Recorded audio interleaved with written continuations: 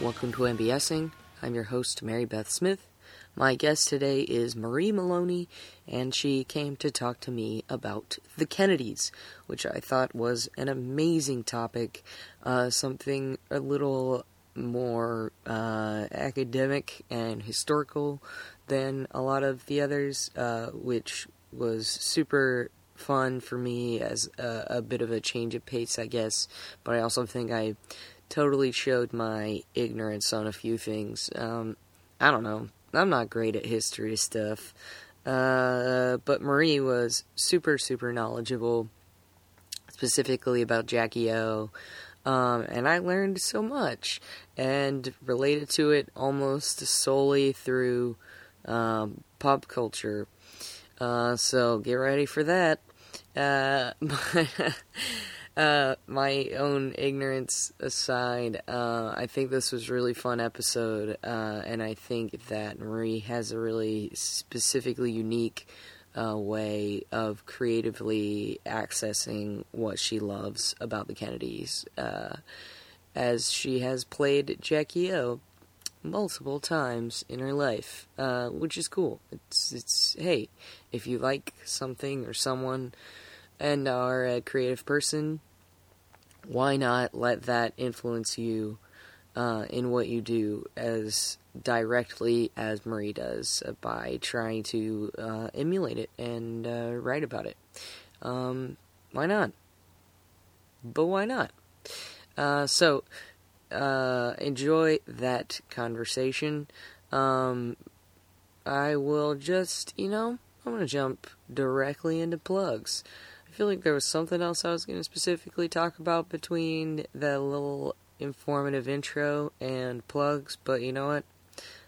It can wait. / it may not have existed. Ooh, it is early and I am showing my tiredness. But here we go. Here are plugs. Saturdays, October, 10:30, The Annoyance Theater. Little show called Splatter Theater. It's reader recommended, which is pretty cool. Come check that out. It's one of my most favorite things that I do in Chicago, or have done in Chicago, I guess I should say. And I get to put a fake chicken on my hand. Fake chicken? Raw chicken. Oh boy, I gotta wrap this up. Seriously, come check that out. It's a total blast. We have a couple shows on Halloween night as well, so if you can't make it on Saturdays, wait until Halloween and ring in that holiday properly. Tuesday nights at The Annoyance at 9:30 in the small theater.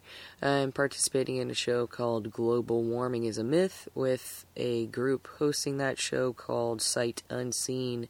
So that's been a lot of fun, and you should come check it out on a Tuesday at 9:30 if you so choose. I think those are the only live show plugs that I had, but I did remember that the thing I was going to talk about before the plugs was the fact that yesterday was National Podcast Day.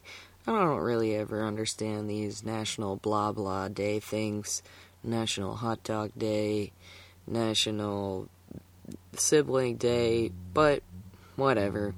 If yesterday is an excuse for us to talk about podcasts we like, then so be it.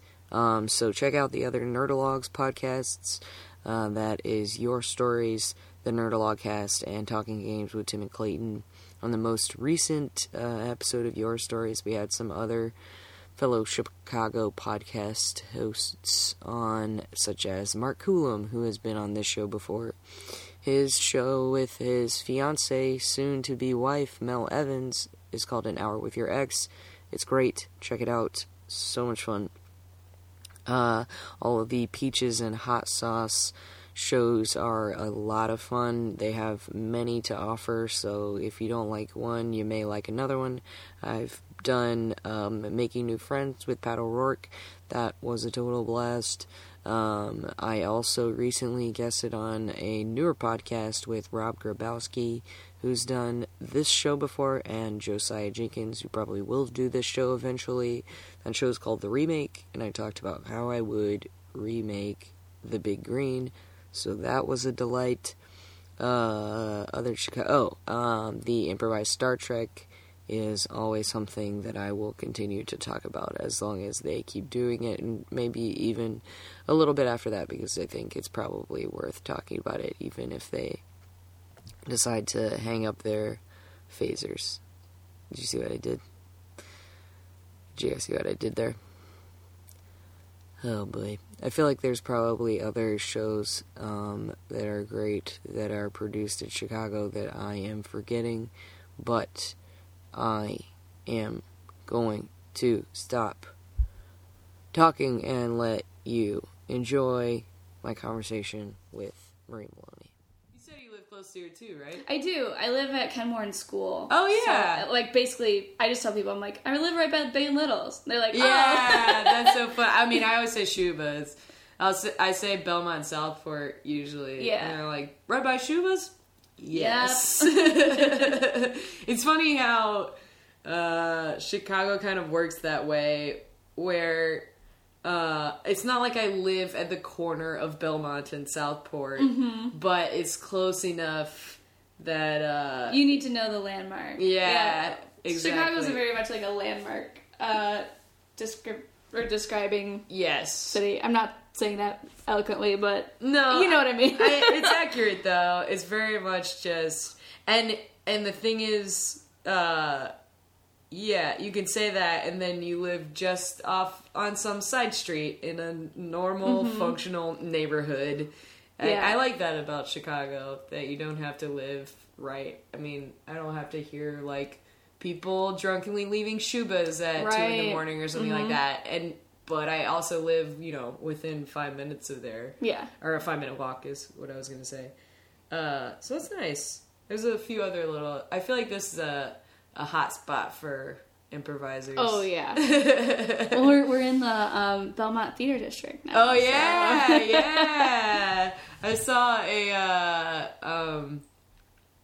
a advertisement for speaking of eloquence, I saw an ad for the Belmont Theater District when I was getting on the Brown Line to leave town this weekend, and it had a picture from I'm not even gonna remember who's on it, but it was just like it was just like a picture of 3 people, and I knew all 3 of them. Oh, you know nice, what I mean? Yeah. Yeah, it was this Belmont Theater District thing that had something for, Studio B. It still says Studio B, and the Annoyance, and the Playground, and Stage 773, and all that stuff. It was just funny. It's always funny to have those little small world moments of like, oh, there's some people I know gonna get on the train now.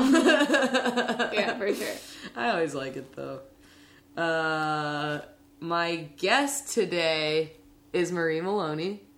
She's going to be talking to me about her love of and knowledge of the Kennedys. That's right. In general, all bunch of them. All of them. Well, I love some more than others. Yeah. The popular ones, guys. We'll get into that. I don't know why this is the question that I want to ask before I ask anything else, but have you seen the short-lived television show Clone High? No, It's but so I good, know man. that JFK is a character on it. He's totally a character on it. Where would I find... Is it on Netflix, or... It's not on Netflix, I don't think. If I had to guess, I think it's on Hulu. Okay. Maybe if you steal that Hulu Plus account, which is how I access Hulu.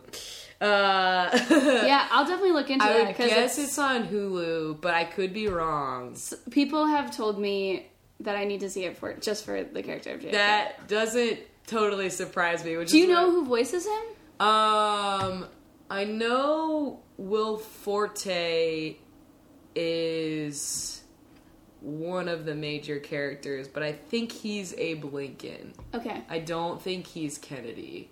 Okay. But one of the reasons that I bring that up to start things off, first of all, it's a great show. It's hilarious. It's so unique. I can't imagine that any, even for an animated show, it's very unique. The concept is, I don't know if you know or not, but at least for the audience, that all in the 80s, government employees exhumed a bunch of famous people and made genetic copies of them, so they were all the same age. So they put them in the same high school because they were this unique, breed of people. So it's a hypothetical situation where, Abe Lincoln, JFK, Cleopatra, Joan of Arc, Gandhi, and a few other main characters are all friends in high school. Fantastic. And it's hilarious. But also historically fun. I do. I think part of my love of the Kennedys just comes from the fact that I love history and just kind of learning about the past, so that sounds right up my alley. It definitely does. Comedy combined with history. But it was the first venture of the two guys who wrote and directed the Lego Movie and the 21 and 22 Jump Street movies. Really? And the Claudia the Chance of Meatball movies, but I haven't seen those. Okay. I have seen Cloudy, the first one. And Lego Movie, so I feel like I would definitely be. Yeah, so they're kind of, I feel like those guys are kind of on the way up. Oh, but it's just definitely. When I put together that they also did that, I was just like, holy shit, this is great. But there's a line in the intro to, and that is actually in the show, where JFK says, I'm a Kennedy! I can't handle tragedy! So, I can't separate that from how I think about the Kennedys now, because it's hilarious to me. Oh, God. So that's my thing that I'll start out with, but now I'll let you talk about the Kennedys. How do you feel like where do you feel like the inception of your love for the family was? I certainly know where it started. When I was in first or second grade, I got a book at the book fair. Yes, Scholastic. The Scholastic book fair. Hell yeah. About presidential assassinations. Wow. What a lofty, second grade subject for a first grader to dive into. Wow. Why do you think? Did you think you just had a morbid curiosity? Yeah, I don't know. It was just so funny. I wish I remember the title of the book, and I'm sure it's still at my parents' place, but it was it was for young kids, I guess, and it was all about the presidential assassinations. That is so funny. I like I said, I really love history, so I'm intrigued by Lincoln's and Garfield's assassinations too, and there's McKinley, I believe, is another one. Of course, Kennedy, but I don't know, the Kennedys always have struck a chord with me. I'm Irish Catholic. Okay. So, I don't know, being brought up in that... Being Irish Catholic is different than being just, a regular Christian. Or just, I totally agree I'm with you. a blanket German Catholic or something. Right. I don't know. Yeah. It's very different, and it's definitely it's specific culturally, and not just religiously, or, something that you identify with heritage-wise. Right. It's certainly pretty specific. I totally get that. Yeah. When people ask me, what my religion is, I'm like, well, I'm culturally Catholic, because I don't really go to church anymore. Sure. But, there's a different way of being brought up when you're an Irish Catholic kid. Sure. That's different. And I think, actually, that, a lot of people from... or who are brought up for like Latino Catholics are like almost kind of like similar in a different way. There's a weird like superstition that goes along with the Catholicism, because that is actually like directly like in contrast with the teaching. Sure, yeah, Catholicism. I could see that. But it comes from like Ireland originally being a pagan country and being converted to Catholicism. There's like these weird like pagan remnants. Superstition, ritual, superstitious like things that people do that are not necessarily Catholic. It's just like a tradition. It's very strange. Like I studied what? abroad there too. So Cool. Like, where were you? I studied in Dublin, but I went all over the place. Cool. I went on a study abroad trip to Dublin and the UK. So I was in Dublin for like 3 weeks. We went a few places in Ireland, but I'm sure it wasn't for as long as you were there because we were in London for a bulk of the trip. But I loved Dublin. It was fun. I liked it there too. Yeah. But yeah, so you asked me like what? Like for instance, that happened to me is when I was a baby. Like my parents were so excited to finally like have had me. Like, Are you the oldest? I am, and my parents had a hard time like having a baby. So when I was first born, my mom brought me to my great grandmother, who's my dad's grandmother. So my dad's side is like more Irish than my mom's a little bit. But she like brought me over to see her. She was like, her name is Bridget too, and she was like, Bridget, like this is Marie. We're so excited. And she took me in her bathroom and used her holy water that she had from when because she was she immigrated here when she was like 18 or 19. Oh, cool. So she had like holy water that she like kept for like emergencies. Oh my god. And she baptized me, which like if the church where I got baptized found out about that, like that's not okay. Like that needs to be done by a priest. Especially and that's in the very Catholic Church is very specific about baptisms. So it's stuff like that where like that's so funny. Okay. but yeah, there's like a sense of like duty, and you kind of have like it's very definitely patriarchal. Like you like your dad is like, you know, what he says goes. What dad says goes, and the Kennedys definitely embody that. Interesting. With like them like with JFK and all of his brothers kind of like basing their lives around what their dad's dream for their family was.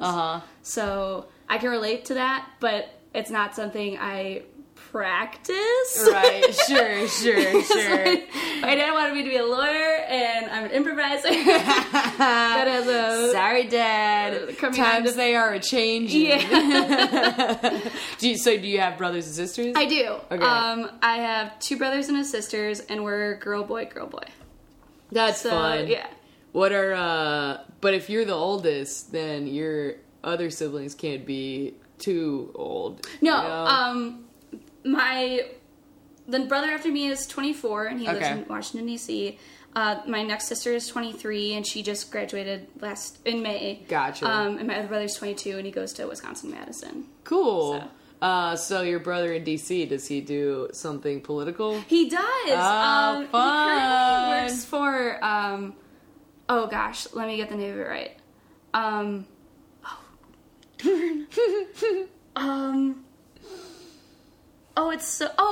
It's Booz Allen Hamilton. Okay. Which, like, I don't really even understand what they do, but they have, like, ties to being, like, kind of a spy organization. Whoa! So interesting. I'll have to ask him more about it. But to me, what he does sounds a lot like... Or to see if he can tell you anything more about it, right? Right. To me, what he does sounds a lot like what Deloitte consultants do, except for with, like, they get a lot of government contracts rather than, like, clients being like... Help us with this. Check this out. Gotcha. Interesting. Okay. That's so funny that you kind of have that tie to it at least a bit as well. So did you guys all grow up in Ohio, or is that just Oh where you no, went to school? I went to Miami, Ohio, but I grew up in the south suburbs. Oh. I grew up in a town called Mokina, which is close to like Tinley Park and Orland Park. Cool, yeah. I know where Tinley Park is Yeah. for sure. That's awesome. Okay, I don't know if I realized that. So you left the area for school and then came back to Chicago? Yes, that's Awesome. correct. Cool. Well, I like to I love that was immediately a tie that you feel like you have to it. Like being able to relate to that. Yeah. I think that's that sense awesome. of, like, that very strong sense of family is something I get. And my dad is one of 8, so his extended family is, like, enormous, and we, like, they cling very tightly to, like, the, like, Irish heritage aspect of, like, our culture. Sure. So. Sure. I mean, that's really cool that your great-grandmother, is directly from Ireland. What county or where? County Clare. Okay, cool. My roommate's last name is Corkery, so she's literally from County Cork. Yeah. Yeah. So when she went on study abroad, because we went to college together, we didn't go on study abroad at the same time though. But when she went on study abroad, her parents and brother came to visit her, and they all went to County Cork and like found this bar, their ancestral home. Yeah. There's like a bar that's like the Corkery or whatever. That's so cool. So they kind of got to like tie those things back, which is pretty cool. Yeah, my last name is Smith. Very white and plain. Trace that back to a Ellis bunch of other people Island. named Smith. So you started with this presidential assassinations book, which is hilarious. Where do you feel like it went from there? Oh boy, I know exactly where I went from there. Oh, perfect. Probably about a year later, I was so in third grade. Yeah, so in Fourth third grade, yes. We had to do a biography project and pick, a famous person from. I believe we were allowed to do any historical time, but a famous person from history, and you had to dress up like them and like explain your life. So I chose Jacqueline Kennedy. Awesome. And that's, I think, where my interest in them like really peaked and blossomed. Okay. Because she is so cool and so fascinating. And basically, I did all the research. I spent so much time like finding the perfect outfit. I found a little pink dress suit, and I had a white pillbox hat, and like I got gloves, and like was dressed to the nines. How many times have you done that in your life? Found costumes to be Jackie O. Well, at this point now, twice. Okay. I knew it had to happen at least one other I recycled that the last time 4 times. Or 5 times so far. Okay, so you've only had to do it a couple times, but you got good use of it. I'm still getting mileage out of the last outfit I bought. But, so we were asked to do this project, and I did Jackie O, and I was the first person to go out of the whole class. Wow. And this is where it gets, like, next level. So it was I was the first person to go, and we were those presentations were starting our school day. Wow. And I came to school, and I wouldn't go inside. Like, I wouldn't go in the classroom, and I stayed in character. Like, I spoke to my teacher in character, and I was like, I listened to recordings over too, and I was like, I won't be going in until everyone's seated and ready to hear my presentation. And that's when I watched, like, the color drain from my teacher's face and, like, just realized, like, something. Oh, damn. This little girl. This girl is, like, entertainingly, but frighteningly very into Jackie. Yeah, very weird. So I walked in character. Your poor teacher. I know. I walked in character. I did my whole presentation about her. I had like a little board where I like refer to pictures of her. And I think I nailed it. I'm pretty positive I did. You have to. Because I kind of just like, at the end of it, I just watched my teacher's face like still in awe. Yeah, right. Right. What just happened? And I was the first one. So, oh no, that was my phone. How did I not turn it on? Oh, no worries. I think she was just like, oh my god, this girl just like character acted into the room, and we have like funny 30 more of these to go. And everyone else is gonna be like, Mother Teresa was a very good woman who helped a lot of sick people. Yeah, that's exactly what happened. And they were definitely far less entertaining. I used Mother Teresa because I remember in 5th grade dressing up as Mother Teresa for some reason. And I had like, I think I just chose Mother Teresa because I could just throw on a white sheet and like a white towel. Yeah.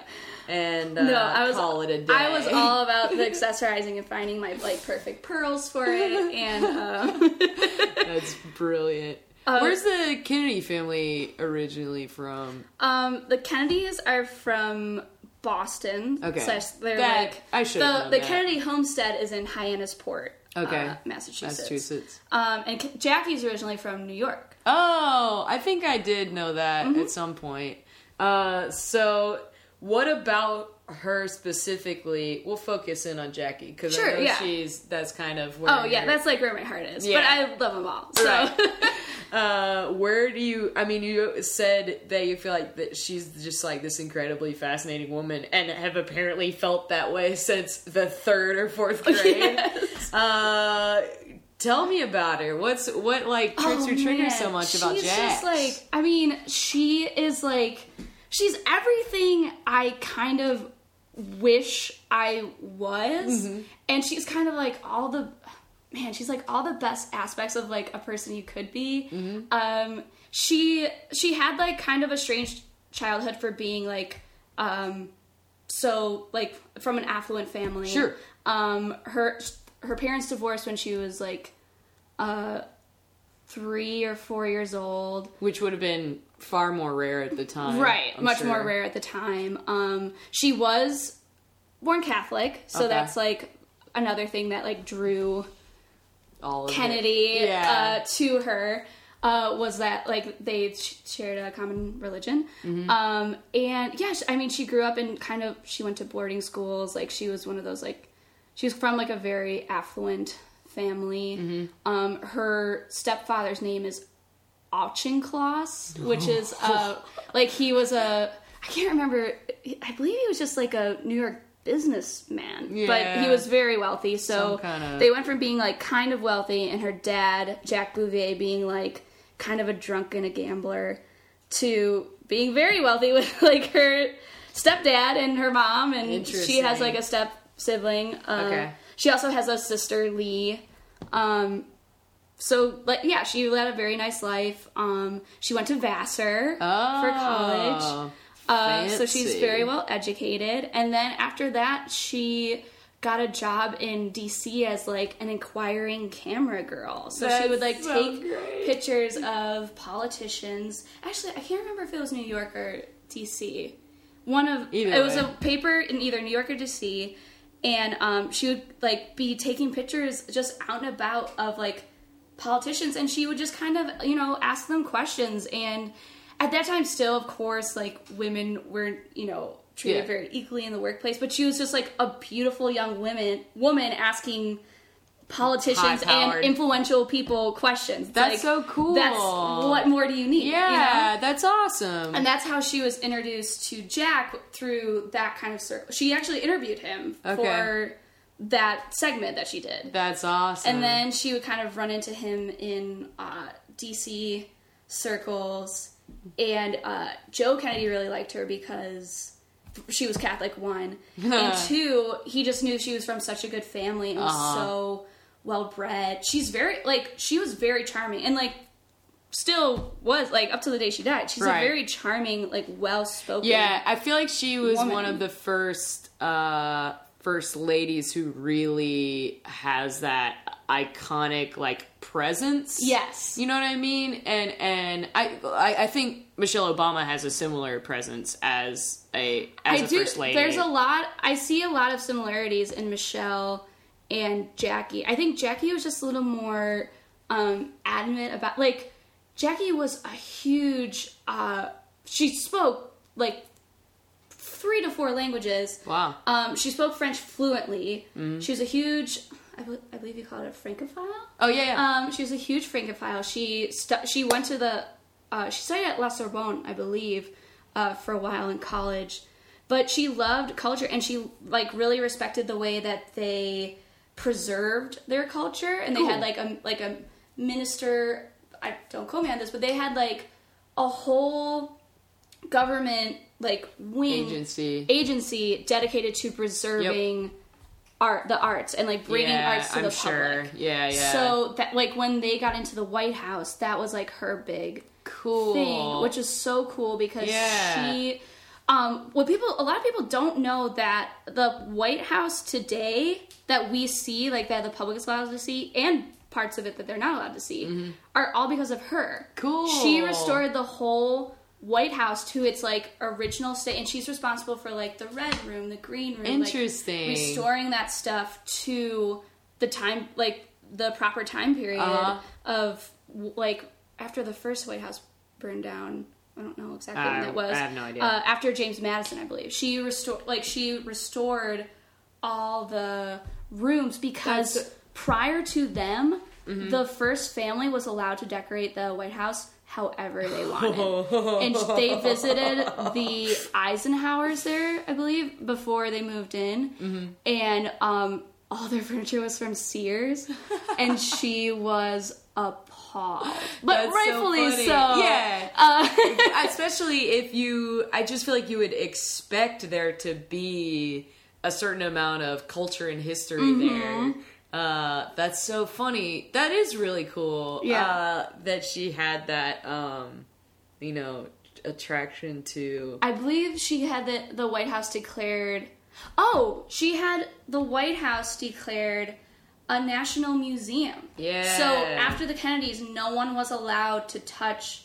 Like, there are certain living quarters that they're allowed to change as they see fit. But, like, those special rooms, like the red room, the blue room, like, there's not, I don't want to call it the Great Hall, but it's definitely not called that. That's Harry Potter. But there's I distinctly remember there's a hallway in which, like, all the president's portraits are hung. That is not allowed to be touched. And there's, like, a first lady's, like, the same way. And that's cool. not, like, none of that's allowed to be touched because of her. That's so cool. Like, no one can come in and do something stupid. Yeah. Those are all totally reasonable and respectable reasons to look up to her. Yeah. And, what a cool... I feel like, even... Like I said, I feel like in my mind, she was one of the first ladies who really had that presence. But at the same time, it's such a respectable thing for her to want to, It seems like it wasn't just because JFK was this, like, very specific, very, like, important president, I would say. I think she independently had that, like, presence and personality in front of everyone. Right. And they're both very smart. Like, obviously, when we talk about JFK, we're like, you think of, like, him being a womanizer and, like, all the affairs. But they really did, despite those problems, which are clearly problems, they made a great team. He respected that she was so smart. Yeah. And their gifts to each other are unbelievable. Like, he would hire someone to find her, like, very significant, like, historical jewelry. Interesting. Like, oh god, what's one thing he gave her? I know a bunch of the stuff he gave her, but he, like, he would get her gifts that were, like, a bracelet excavated from, like, County Wexford in Ireland. Cool. That, like some of the first, like, Gales would like had like hewn out of like iron. That's so funny. It's like stuff like that. It's really specific. It sounds like the way you said they were a great team reminds me of like House of Cards. Yes, like Frank Underwood and I don't know Robin Wright-Penn's character name or Robin Wright's character name. I can't think right now, but I love her. But yeah, and she's Claire. Claire, yes. Yeah, Frank and Claire Underwood as these like not necessarily totally loyal or totally like romantic couple, yes. but they like have this specific understanding of one another and all of the complications therein. I don't think that it's a totally one for one comparison, but it reminded me of that. Oh, absolutely. I don't know, like, man, I mean, we're gonna open up a can of worms here by me saving this, perhaps, but like, sometimes, like, you have a partner and you're a great team, but, like, people have their vices, you know? And, like, him sleeping around was not, like, his dad didn't, like, he didn't have a good role model either. His dad was like that, too. Interesting. But, however, that's not to say that you can't not follow in your parents' footsteps, Sure. because Bobby was very loyal to his wife and had, like, a farm full of kids. He had so many kids. So that's not to say certainly that it's like nature over nurture, but like, sure. people have their vices, and Interesting. no one's perfect. Yeah. And no marriage is perfect. So Yeah. For better or worse. For better or worse, and sometimes there's a lot of worse. That's so, it's just hard to, I think those kind of situations is like, but it was Jackie O. You know what I mean? Of all the people, Right, yeah. I think that's always it's like, adultery is never, encouraged. We're not rooting for it or anything over here. But at the same time, it's like, you look at it and you want that to be some sort of, like, beacon or stalwart, thing. And I think in a weird, messed up way, like, this is just me speculating, but I've read a lot about it. I think in a weird, messed up way, like, sex was, like, kind of less meaningful to JFK. Like, interesting. Yeah. Like, the partnership was more worthwhile, and, like, these women that he was with were disposable. Almost, interesting. Yeah. Not like, I mean, clearly him and Jackie had sex. They have 2 kids, and they also had 2 stillborns. So, wow, interesting. They had not stillborns, but 2 children who died. Miscarriage. Miscarriages. So, interesting. When was that, like, when did that happen in the timeline of their... In the timeline of their relationship... That's never an easy thing. Yeah, in the timeline of their relationship, they had a daughter before Caroline. Okay. Who they miscarried, and they named her Arabella, which, can you imagine? An Arabella Kennedy. Anyway, they had a daughter before Caroline that they miscarried. Can you imagine? I'm not positive. They might have had more that, like, not even enough time had passed for it to come to term. Like, for them to even know. Because, like, technology then. Yeah. Then they had Caroline. Then they had John. And then after that, she was pregnant when they were in the White House. Wow. And she gave birth to Patrick, who died about, like, 36 hours after he was born. Wow. So he was born. I didn't realize that was while they were in the White House. Mm-hmm. He's buried next to JFK. Wow. And now Jackie in Arlington National Cemetery. I've been to Arlington National Cemetery. Yeah. So what? Okay, let's talk about JFK first. Okay, sure. Before we can go plenty ask into the question other stuff that I want to ask to see how you feel about it in general. Ooh, okay. But how do you, like, we talked about his womanizing, and we touched on the fact that you read about his assassination in a child's book. But how do you feel about I mean, he's one of the most iconic presidents, if not the most iconic president. I would agree with you there. Yeah, I would have really, the world would be so much different if he had not been... It seems like it. Assassinated. I mean, people cite also, that... I don't know if he would be as iconic if he had not been. I don't think so either. It's hard to say. I really would have, it would have been cool to see what he did with his presidency. I don't think our problems in Vietnam would have escalated so much in that time. Also, just he was so level-headed. Like the Cuban Missile Crisis, people only knew about that after the fact, but his whole who's the military guy that reports directly to the president? This Secretary of State. What Colin Powell was. Possibly, I don't know. I think I'm getting them confused in my head. I'm not. Everybody was goading government. him to Don't judge us right now. Sorry. I'm not good at government. We don't have our Googles in front of us right now because we're recording. No, but so he learned from the Bay of Pigs debacle. Sure. To not trust them. Okay. When it came to these sorts of things, he actually kind of would turn in and kind of just consult with Bobby and his very close cabinet. Interesting. So I I think he was just so cool and so level-headed about that whole thing, because had he listened to them and just struck before they struck, who knows? It could have been a completely different, we might not live situation. in the world we live in today. Right. Had that happened. Right. So interesting. And it's like you said, what other crises could he have kind of avoided or abated? Yeah. And I mean, had he not... it's interesting. It's hard to speculate, but because he was assassinated, that's how Bobby kind of rose in his political career. And then Bobby was assassinated, and I think the world would be a much just better place because he won the nomination, I believe, or he was about to win it. And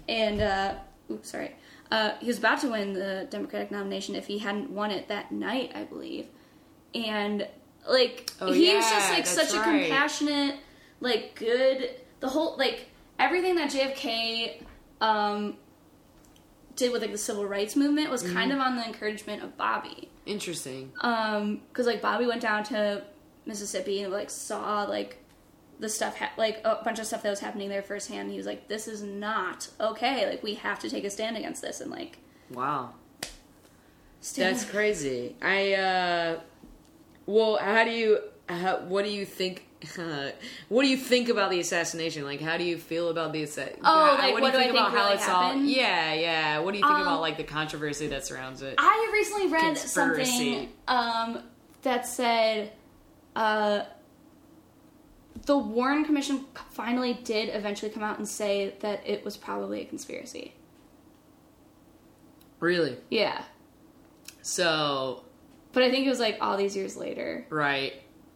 I just and feel also, there's who's alive that was on the Warren Right. Commission? Yeah. Is there anyone left? I feel there's so much... I feel in any big tragedy like that, people just want to be able to explain it.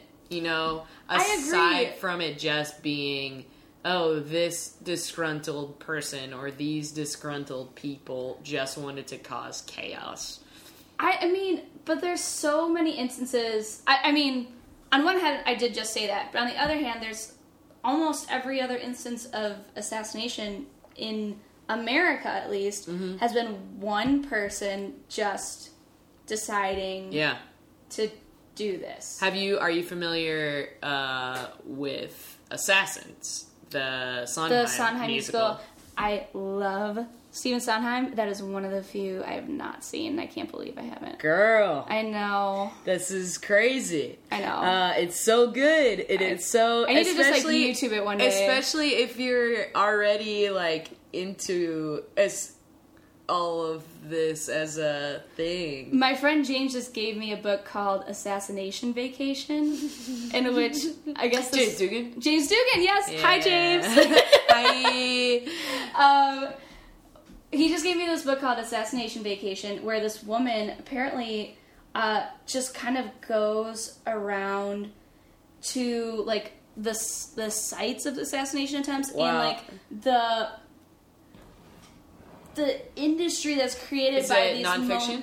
It's nonfiction, yes. Oh, cool. That it's like the industry that's created behind these moments in history. Interesting. You know? Yeah. I think she delves a lot into the Lincoln assassination. And again, he like just gave it to me yesterday. So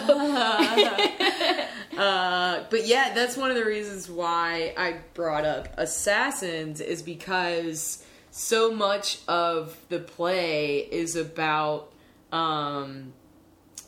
the reasonings behind the assassination attempts. Mm-hmm. Like, because a lot of them are unsuccessful, obviously. It's a cast of, like, 10 people or so, right. And a decent number of those are about, failed attempts. But there's one, the song that is it's this, like, beautiful song that is seemingly just a really traditional love ballad, but I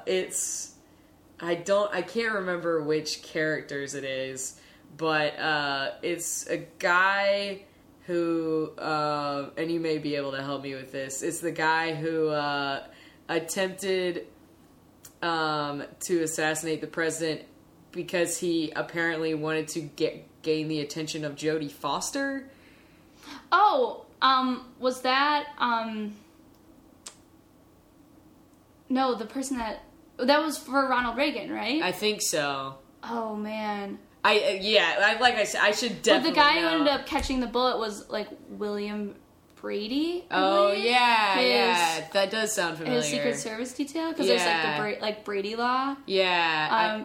And I think it's for, like, Americans with Disabilities Act, because he was in a wheelchair after that. Gotcha, yeah. Oh, man, I'm trying to remember. I know. I'm familiar with the play and with, like, the historical significance of it, and I can't pinpoint. I know. Was it on the phone? I have mine on me. The easiest thing to look yeah, I should just look this up instead of stumbling through it. So it's him, and he's writing or singing to, the way that it's staged is that he is singing a duet with a woman who, I don't think it's Squeaky from, but she attempted an assassination for Charles Manson, like, oh, okay. But the song is called Unworthy of Your Love, and they're both singing to the person that they were attempting the assassination for. They're not necessarily singing to one another, but the duet sounds like a duet with one another. It's really interestingly written. He's just brilliant. Yeah, I was gonna say, it's basically just, like, Sondheim being a fucking badass. Let's see. But the literally the first song out of the gate, like the overture song, is called Everybody's Got the Right. And it's basically the idea that is like, everybody's got the right to be happy, and for these assassins, for one reason or another, their idea of that is assassinating someone. Yep. Let's see. It's just gonna bother me if I don't know. John Hinckley is the one who attempted to assassinate Reagan. Okay. And musical numbers. It is Squeaky Fromm. I was right. Yeah, and she attempted to assassinate Gerald Ford. As. Oh, okay. I remember that. Yeah. Or reading about it. Yeah, right. I remember when that happened in yes. my lifetime. But it's so, again, Assassins is another thing for me that's like, humiliated by my weakness and my impotence. this is, Jody, I can change. him I'll prove to you speaking that I to can change Jody. for you. Brave, historic but act it's on like- historic act. On your love. So it's like this nice little Swim oceans, sweet I would move love song, mountains, I would do anything but it's these horribly messed up people. God. It's so interesting, and I think I think I've heard this. yeah. But what I was gonna say is that I think it's another good example, like Clone High, of just like using history and exploring it in a completely unique way. Right. I've played. So I talked about the first time I dressed up as Jacqueline Kennedy in 3rd grade. Yeah. So I've been doing it recently as part of a show that I wrote with Courtney Crary and Caroline Nash called Dead Broads Yapping. Yeah. And I play Jacqueline Kennedy, Courtney plays Joan of Arc, and Caroline plays Amelia Earhart. Awesome. And the premise of our show, and I'm not even doing this as a show plug because Yeah. it's not running right now, guys. Calm down. Just let her talk about her show. The premise is that in the afterlife, these 3 women host a talk show, and all the guests that come on the talk show are dead as well. That's we only have awesome. dead guests, and we run it like a true morning type talk show rather Cool. than late night. Yeah. Which is pretty oversaturated right now. Yeah. Agreed. But it's truly run like a morning talk show because we have our guests. We'll ask them questions about their lives. They're not promoting anything. Okay. And then we do audience interaction and they win prizes and stuff. That's great. Much the way that The Ellen View or Ellen yeah. operate. Sure. That's It's so a more fun and whimsical, and also very much a more feminine show. I love that. So, yeah, Kathy lot of Lee fun. and Hoda sipping on white wine and talking about South Pacific. That's the only actual Kathy. Well, not the only. One of the only times I ever watched an episode of Kathy Lee and Hoda on the Today Show, right?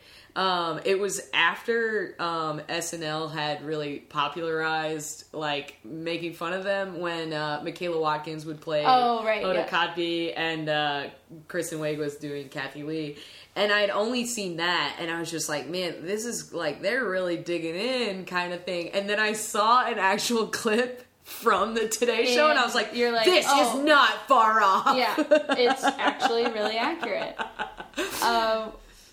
But yeah, it's with what you're talking about with Clone High and to a more, I don't know, intelligent and artistic extent with Assassins, it's really fun to use the veil of a historical character that everybody knows to produce comedy. Sure.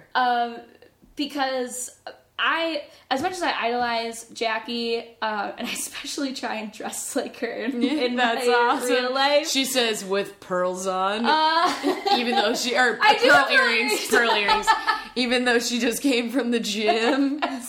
That's really what's happening right now. I do I dress like her when I pick out outfits. I actually think what would Jackie wear? I love that. I love that. I'll dive into that in a second, but it's really cool to filter comedy and just your take on something through that lens. Sure. Because, and especially her, because she's, as much as I idolize her, she's so different from me. She's so much smarter and well educated, and I'm more crass and loud, and she was a very soft woman, but she had just a rapier wit and what I think is amazing about her is she could turn a phrase where so what she says to you, if you read it, if you read out the sentence, is that's a kind statement. but the way she spins it, or like the like adjectives she if someone was insulting her, she talked about the Eisenhowers once. I think it's Mamie Eisenhower. Talking about them being in the White House, and apparently the Eisenhowers hated Catholics. So Mamie was pissed that Jackie was moving in with her two Mick children, I guess. And she heard about Mamie talking about them and being like, oh, those Catholics moving into the White House.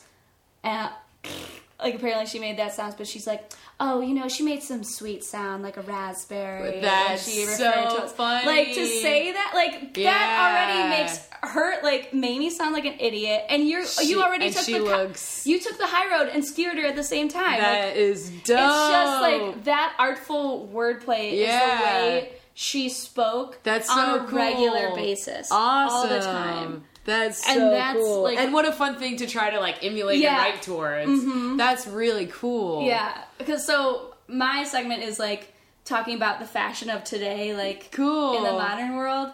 And it takes me not a while to write, but I really have to get in the mode of thinking like her in order to, like, make fun of the stuff, because I have to make fun of it without truly being, like, just tearing into it. Right. You have to make fun of it in, like, a sweet and respectful way. That's so cool. But while still, like... What a fun challenge.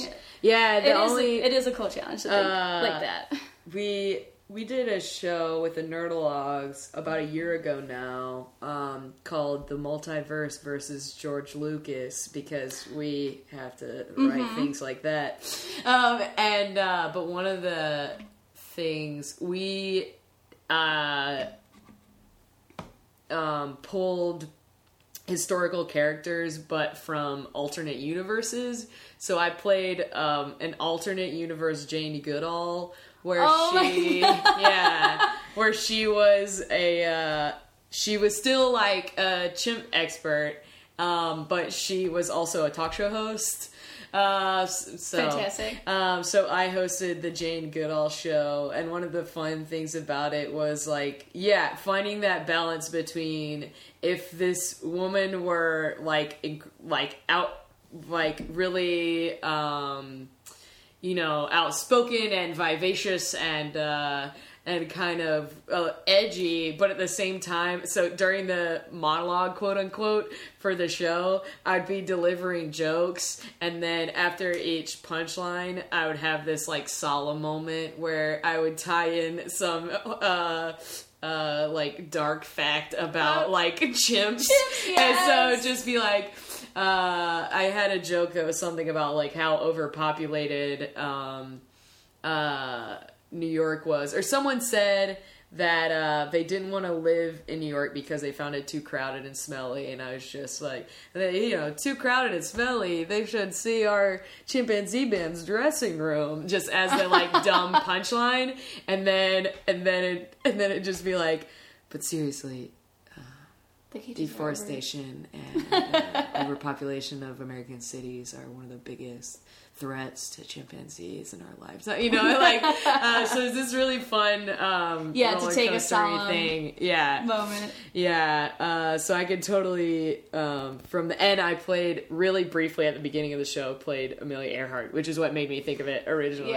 From you mentioning it. But that sounds awesome. Do you guys have any plans of remounting it soon? We do. We want to remount it in January. Cool. Or February. At the pub house? Yeah, at Pub House. Yeah, dope. That's awesome. Yeah, I know. Didn't Keenan Camp play Teddy Roosevelt? He did, and he still will.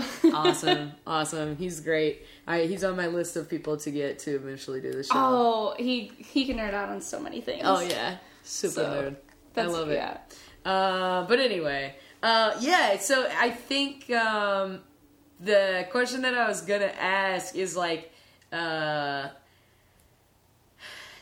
I joked about it at the beginning because of the Clone High reference, but, like, how and why, like, how do you feel about how much tragedy has struck the Kennedys? It's like, I just feel like you can't talk about the family in general without I feel like they just can't catch a break. Yeah. So I distinctly remember when I think I'm going to say that phrase a lot on this show. I'm sorry, guys. It doesn't matter. I remember, God, how old were we? When JFK's Jr.'s plane went down and they like the search for it, and I was glued to the TV because I was just like, no, it can't be another, and it can't be something like this. Yeah. Dumb. Not dumb, but like... Yeah, but this... Random. And rare, relatively, you know? Yeah. The fact that all this tragedy... I mean, I understand Jackie's want and instinct to flee the country and marry a Greek shipping magnate. I didn't even know that happened. Especially after Bobby, because, like... after Bobby died, she was like, they're hunting Kennedys and my children are next. And I want to get out of here. Yeah. Understandably so. How could you not see it like you that? You watched your husband's head get blown off in front of you. Yeah. And as close as you could have been to that happening. Get all over yourself in your dress. And then to, like, the only link you have to him anymore is his brother. And, of course, his family, but, like, Bobby and Jack were, like, you know. But I was going to say, it's like you said, they were the closest. They were the very closest, so... How many siblings did he have? Let me count. So he had an older brother who actually died in World War II. Wow. That's Joe Jr. Of course he had a brother who died in World War II. Of course that family. Well, actually... when Jack was decorated, because Jack kind of was recognized when he saved people on PT-109, which sunk in the South Pacific, like generally in the area of Hawaii, in shark-infested waters, and he saved his crew mates by continually swimming and gripping the rope of the life jacket in his teeth. Oh my god. And they were eventually picked up by another boat, but like... That's crazy. He did not stop swimming because he didn't want the sharks to see like dead weight and attack, so he just kept swimming and swimming and swimming, waiting for someone to get them. That's with crazy. His one of his, fellow, I don't know, what do you call them? Soldiers? Maybe? Shipmates? I don't know. Military terms. They do have... It's not soldiers, but it doesn't matter. Doesn't matter. But, like, we don't know, soldiery stuff either. He had the rope of his friend's life jacket in his teeth. And that's crazy. And that's also why he had such bad back problems. That's one of the things that a lot of people, like... It's known now, but at the time, like, people didn't know. He was... so messed up. They're called sailors? Sailors, yeah. Sailors, they've gotta be. Sailor, right? Yeah, gotta be. But he was so messed up from that, like, his back was seriously messed up. And he was also, like, already... He was a sickly child. Like, he had... I can't remember exactly what he had, but, like, there was a period in his childhood where he was bedridden. And, like, almost didn't make it. And, like, survived to adulthood, clearly. But, like, after that and the PT-109 thing, he had terrible back problems. And he would have to wear a back brace that was basically, like, from, like, man nipple to, like, mid, like, almost to butt. Wow. And it kept him, like, seated upright. Interesting. And he had to be on, like, tons of shots and stuff. Like, he was in severe pain for most of his life. And when he got back from, oh no, something else happened where Jackie was, like, nursing him back to health. I can't remember what that was. I think he had needed surgery. But, like, he was a decorated war hero, and at the time, his older brother, like, wasn't. Oh. And, like... There was kind of, like, some brotherly competition-y stuff. Yeah. But he ended up... his brother ended up being shot down in England in the Air Force. So, that, like, all the dreams that Joe had for his oldest son were kind of transferred onto John. Gotcha. Or JFK. Interesting. So yeah, I'm sorry, I don't even know where we were. No, I just was kind of like asking about I just don't think you could talk about the Kennedys without talking about tragedy in general. Tragedy. Yeah. Man, I don't know. There's a really cool quote from, and I don't know, I think I looked it up. I was trying to find out if it was like one of those bullshit quotes like you hear from like a television show and that's like doesn't end up being true, or if it was something that was really said. Interesting. But someone close to the Kennedys once said, to be Irish is to know that in the end the world will break your heart. Wow. Which is kind of a quote that rings pretty true for them. But I was saying before, I could totally understand how Jackie kind of fled for a while and went to Greece and was kind of just living with Aristotle and her children on his boat. Was that the name of the magnate? Aristotle Onassis. Oh yeah, I know. Is her second husband, and people in America were really weirdly pissed off by that when she married him. They thought, like, how dare you, like... Even though John hadn't been faithful during their actual marriage. Well, I don't think people knew that at the time. That hadn't come out really just yet. But I believe it was 2 or 3 years later, so it's not like he was fresh in the grave. Like, right. And also, Robert had just died, and I think she was kind of being courted by him. And people thought it was so strange because he was like, that's right. He was much older, and she had met him before. Mm-hmm. She and her sister had gone traveling after Patrick died because she was kind of just like really messed up after that. And Jack kind of like let her just take a trip and get away. I don't know how long she was gone. Like, I think a few weeks, maybe a month.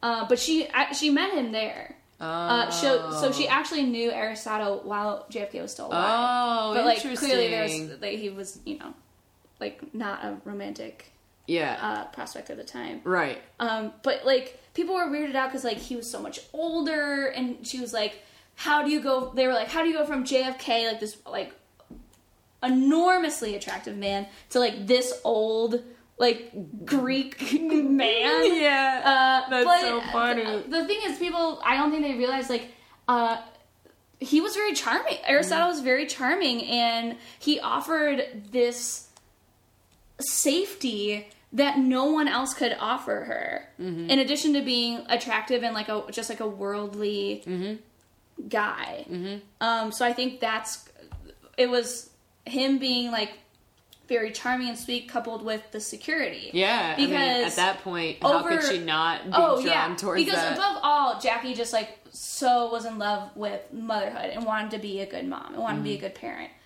And I think the solution, especially after Bobby, the best way she saw to protect her children was to leave, to get out of there. Mm-hmm. So, what happened to Caroline? What do you mean, what happened to Caroline? Well, I mean, she's still alive. Yeah, but like, oh, she is? Okay. She is, yeah. Okay. So, she's just sitting here, just like, watching the clock tick, waiting for something horrible to happen to her. You know what I mean? I mean, I think she's great, and I don't know exactly what she does now.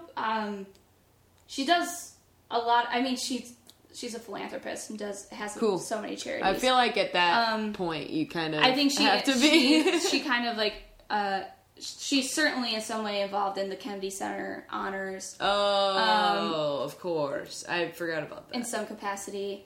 But I mean, she has a family. She like, I think other than her like, she lives in the U.S. and everything. Yeah, she lives in America. I think other than her like charity and public, I think she leads a pretty quiet, private life. It seems like it. Her name is Caroline Kennedy Schlossberg now. So Schlossberg. So Anna, what was the Arabella? Can you imagine? Schlossberg, can you imagine? So yeah, I mean, gosh, they've just had so many that family has lived too much. I often think about, like, if someone close to me, like, I just don't know how these people go on after so much has happened. It just seems like that is how they do it, you know what I mean? Because so much, they just have to have, like, become numb to it at some point. It's gotta be so hard. Which is a terrible way to view it. I mean, know. I'm sure it's still, like, the weight of all that is... I really respect people, because, like, I don't think I can handle that level of, like, grief. Yeah, so I think it's amazing. Being able to get out from under that is so intense. Mm-hmm. Cool. Well, yeah, I just feel like we had to speak to that as a big picture. Are there any other specific like members of the family that you think are interesting in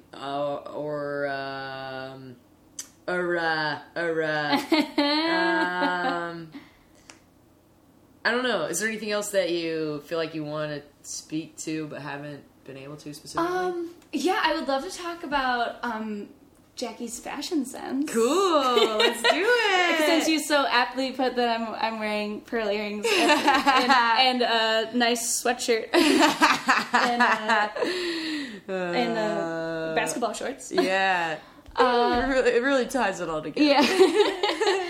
I think the way in which Jackie dressed herself is just so cool, and she had a personal designer when she was in the White House. Oleg Cassini is Oleg Cassini, and she had this very terrific fashion sense, and people would talk about her Chanel suits, which actually were not Chanel. She would kind of get the latest sketches of the latest fashions that were especially being sold and going up in Paris. Yeah, like you said, she was a they would Francophile. be made here in America, because if anyone caught wind of her wearing a Chanel suit, as American First Lady, right? And it's the same way, people give Michelle Obama crap all the time for the stuff she wears, and she wore White House black market one time. It's that's an affordable dress. That's right. I remember, and great looking. Yeah, she's looks damn good. But actually, I see a lot of not to the extent that Jackie did, but I see a lot of that with Michelle Obama, where she has her personal designer, and I can totally see that. I mean, even Obama got flack for wearing a tan suit or something like that. They had a pretty decent Weekend Update joke about it. One of Michael Che's first jokes as an anchor was I can't wait for everyone to see, after midterm Obama, because he's just gonna, be able to, let loose more than he has. And he basically said something to the effect of, if you thought it was crazy that he wore a tan suit, wait until Obama wears a purple suit.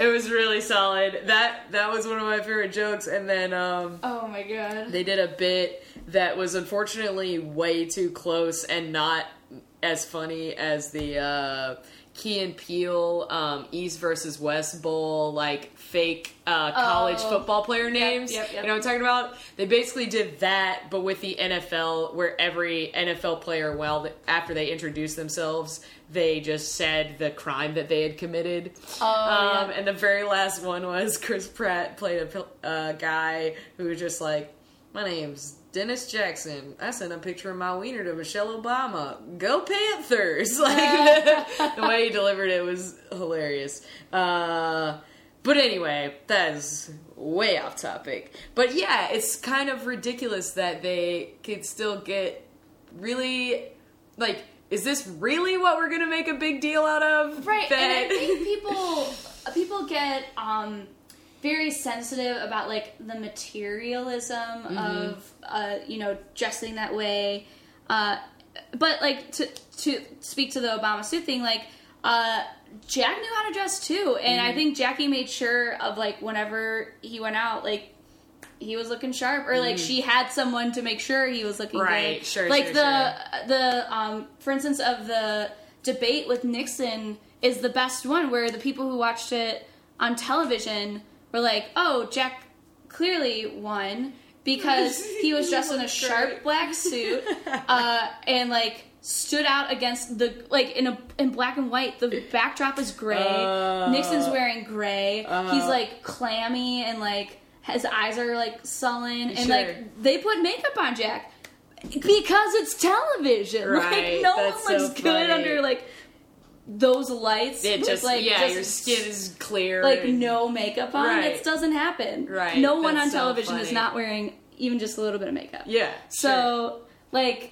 And she was so influential too. Oh. It was yes. just like the whole. It just changed like the entire. But especially, I think of it I think of actually the assassination and her specifically effect from. I feel like I can only relate things to fiction, but Mad Men. That it was a huge story arc on Mad Men. The assassination was, and like they made a point to. Draw attention to the fact that Jackie's fashion was affecting like everyone in the office, basically. That's really cool. Yeah. And she was a huge, I think women didn't realize that they could like dress so, to use like a very East Coast, so smart, you know? You get like, and people, like I said before, people get hung up on like the materialism of it, but the fact is, whatever you're wearing, it sends a message to someone. Sure. Clothing makes a statement. And you have to decide, like...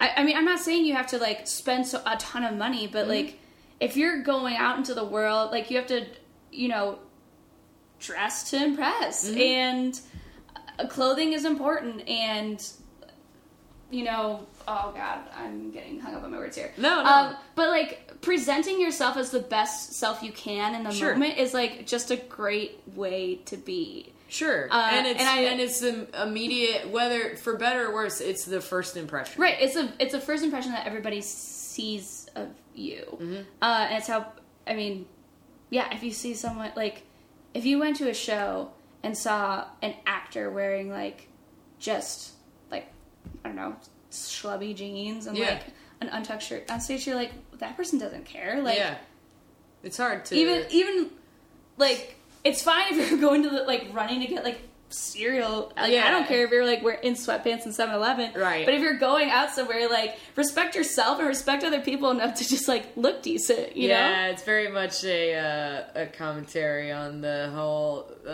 shorts form improv. Yes, shorts form. And I've heard shorts form. shorts form.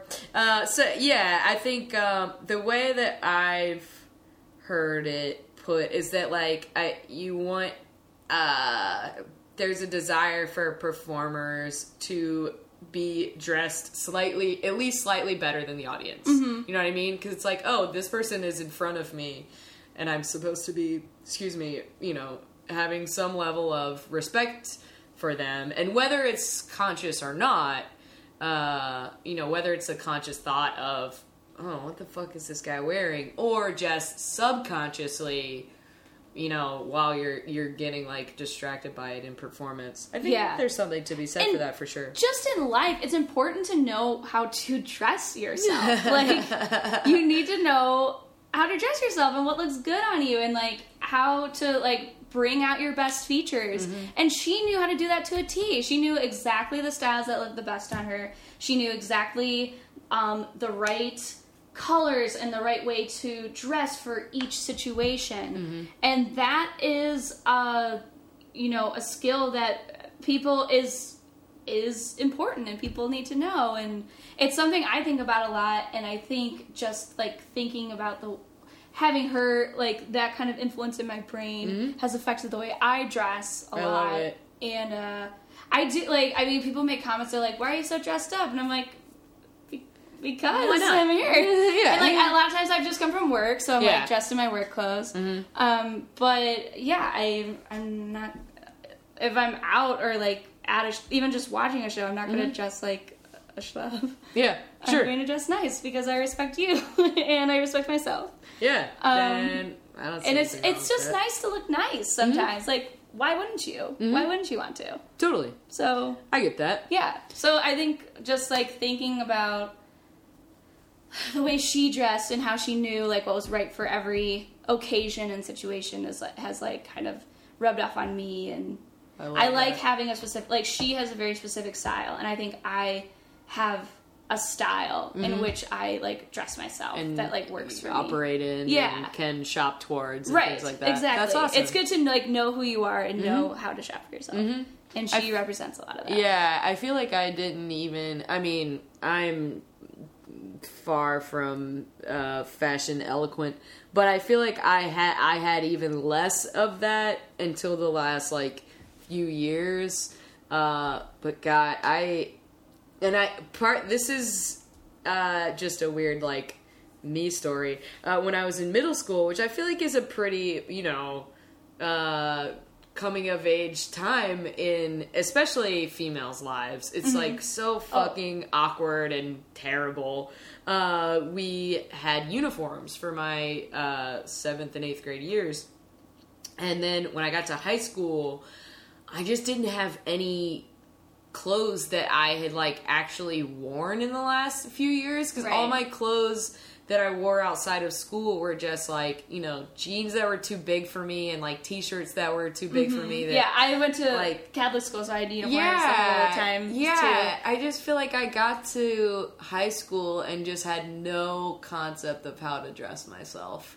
And I feel like I'm just now kind of starting to figure those things out, but even then, I'm garbage at it.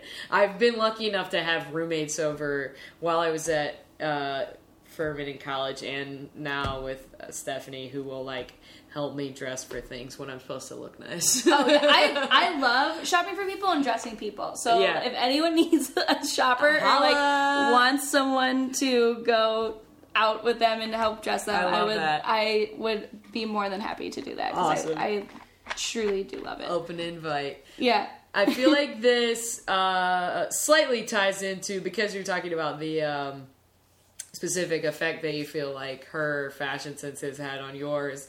My wrap-up question of how do you feel like your love of the Kennedys in general, and you can specifically make it Jackie, but yeah, just the Kennedys in general has affected you and your life creatively, which we've already talked about a little bit, but we can speak to that a little bit more, and just your life in general. How have they affected my life in general? Well, we've already touched on fashion. I think mostly the Kennedys are just a really cool and unique glimpse on a very unique time in American history. Sure. And I think just talking about, like, people refer to the Kennedys as the Kennedys in the White House as Camelot. Oh. And God, I don't know exactly what effect that has on me. That's hard to say as an artist. I don't know. I think as an artist, I'm having knowledge of the Kennedys kind of just makes me a unique person. And in improv, everybody has, like, a nerdy thing. Sure. And my nerd things are different than, like, normal nerds nerd things. And I sometimes feel out of place in that because so many of my friends love, like, comic books and Star Wars and, like, things of that. I really, comic books and Star Wars just covers everything almost. Yeah. I get it. I get it. And I feel sometimes out of place because I can't change myself to like those things. Sure. It's just like I've never grown up liking them. Yeah. But I love the Kennedys, and I'm not ashamed to like history. And I think that they represent a poise and like weirdly an elegance that I, as a family and as like an institution, at like the institution of their family, Yeah. that I would like to kind of like strive to and emulate. Yeah, that's awesome. I love that. Yeah, I think that's a great answer. Yeah, they're at their best. They represented a really great time of opportunity in America, and Sure.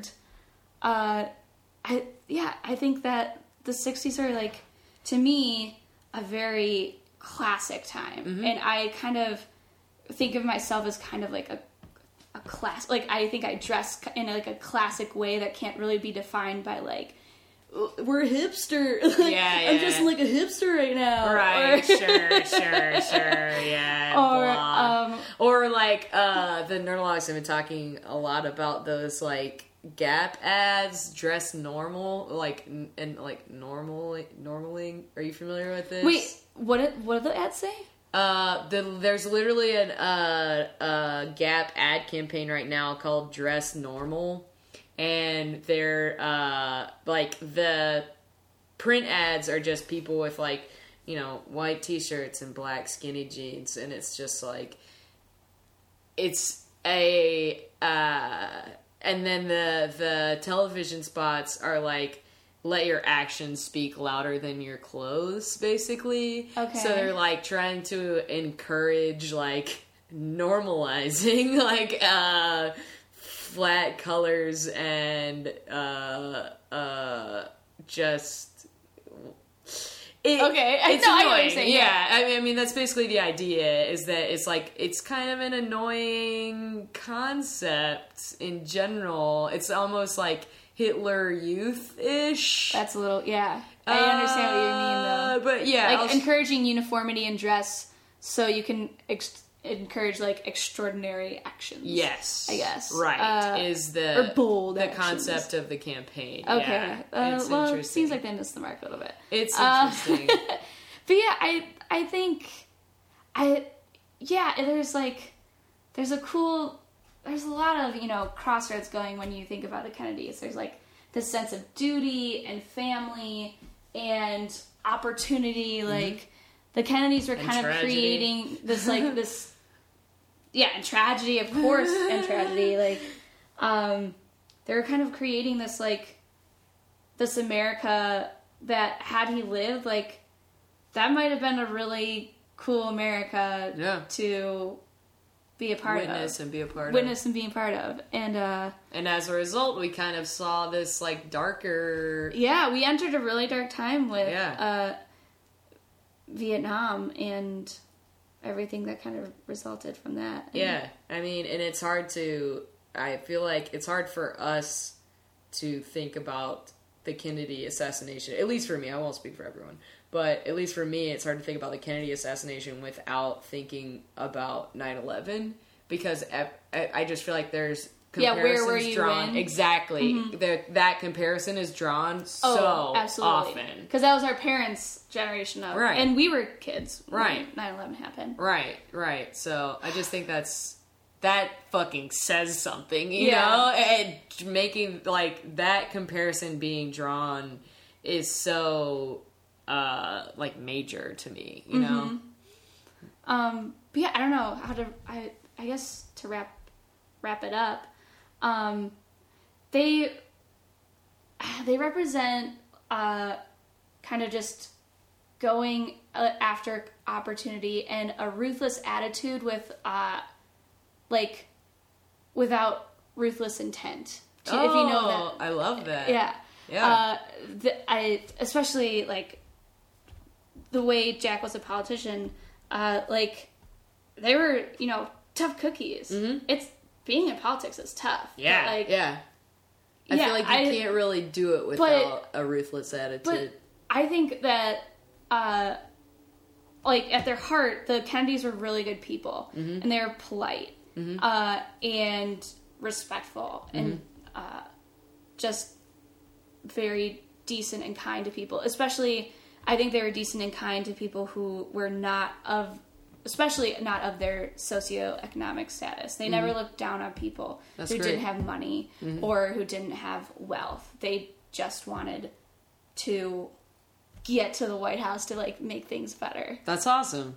And a perfectly logical reason to look up to that and strive towards it and learn about it and everything. That's awesome. Thank you so much for doing this. Thank you for having me. I had a great time. A total blast. I've been really looking forward to it since you told me that's what you wanted to talk about, because I feel like there haven't been too many historical topics, and I love that we got to kind of like delve into that. Of course, yeah. I'd love to add to the, historical content of MBSing. Yeah!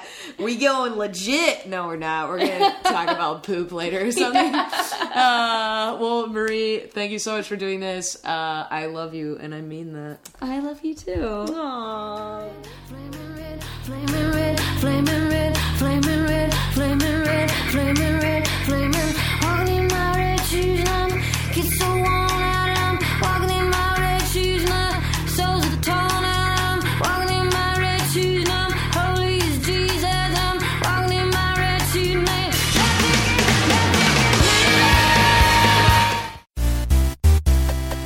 This has been a Nerdologues production. For more on the Nerdologues and our shows, please go to www.nerdologues.com.